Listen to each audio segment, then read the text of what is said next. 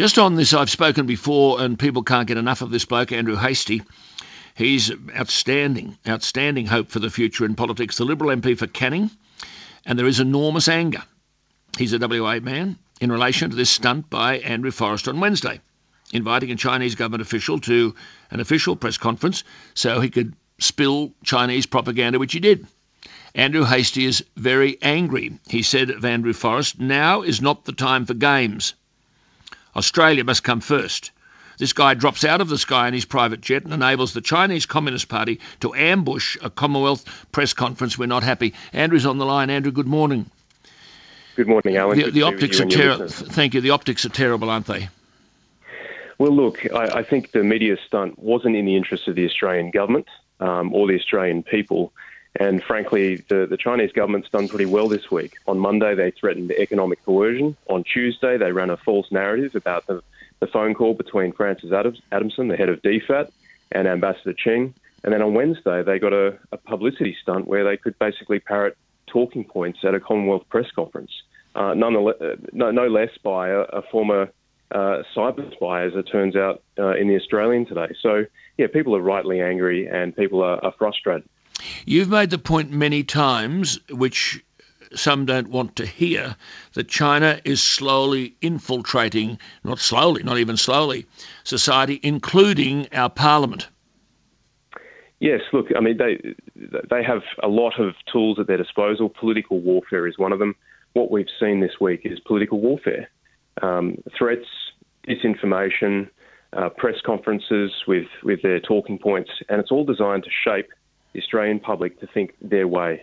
So that's why it's really important, Alan, to have people like you on Talkback calling these things out, a free press printing stories revealing the other side of the story. For example, the cyber spy who was at the press conference, and holding people to account. Because at the moment, we're seeing a fairly significant political warfare arsenal from the ambassador in Australia.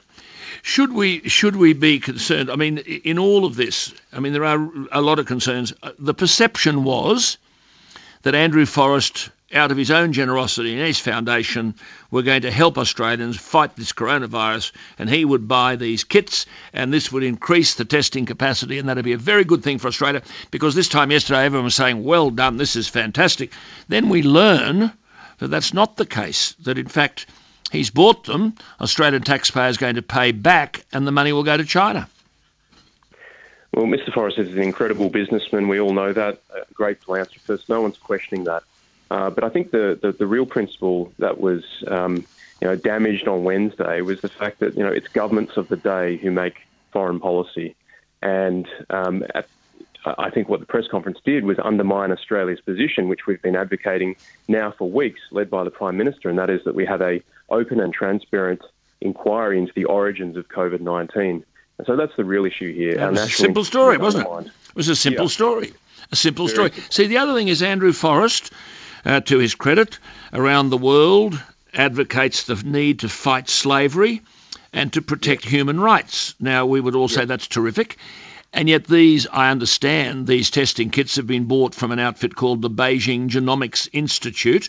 The president of the Beijing Genomics Institute is a bloke by the name of Chairman Wang.